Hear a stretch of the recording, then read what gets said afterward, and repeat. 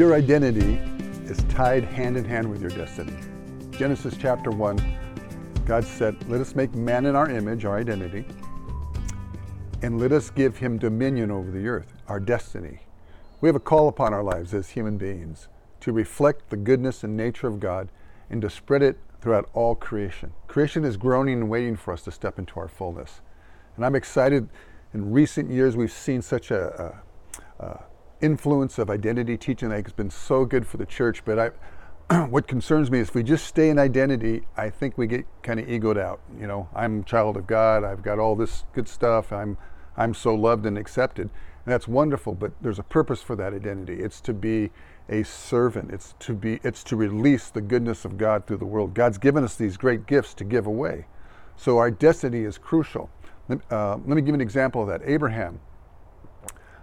He's Abram first, that's his name, and God says, I want you to leave your family and everything, and I want you to get up and go out into the wilderness. And it's in that place, it's in that calling, it's in that destiny that Abram, his name is changed to Abraham.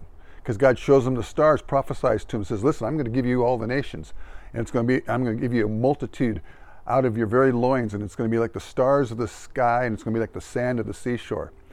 And Abraham says, well, there's one problem, Lord. I don't have any kids, and I'm getting old, and so Sarah, and it doesn't look like it's going to happen. We need some family here.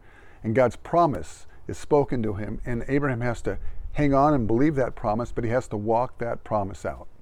He has to live it out on a daily basis.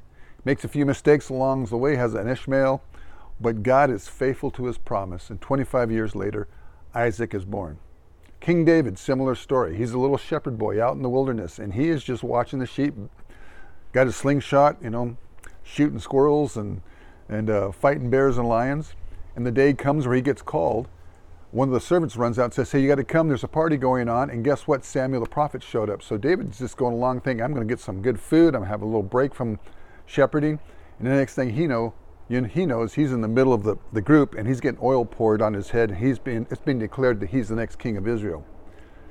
That didn't go very well with his brothers. They were a little jealous. But David's first assignment, back to the sheep, back to shepherding. It wasn't to the throne, it was to shepherding. And eventually he has a couple opportunities, slays a giant, he gets called into service with Saul, the king. He says, well, maybe this king thing's going to happen. Here I am sitting at the king's table. Of course, what he didn't know was going to happen was that Saul was going to become jealous and throw some spears at him, and David's going to have to run for the next 17 years. So I got to believe he's thinking this kingship thing isn't so hot. I mean, ever have a prophecy kind of go sour on you and you think you get this great word and everything goes in the opposite direction? Well, that's what's happening with David.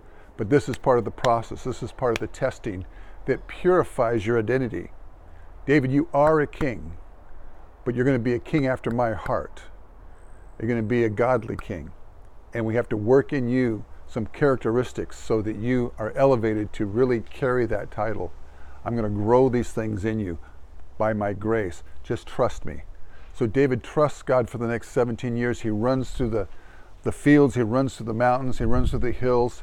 And one of my favorite thoughts in my imagination of David, a scene in his life, if there was to be a movie, was what I call his cave time, because he dwelt in caves running from Saul. And I got to imagine that many times he pulled out his harp, his guitar, and he just started playing some tunes, and guess what? Those were some of the Psalms that we sing today and we read today. So what did David do? He took a cave and he turned it into a throne room. He took a dismal, cold place of a refugee, and he sang and he worshiped God, and he made it a holy temple. See, that's what faith does. That's when someone who says, it doesn't look like I'm a king, but I'm going to act like one.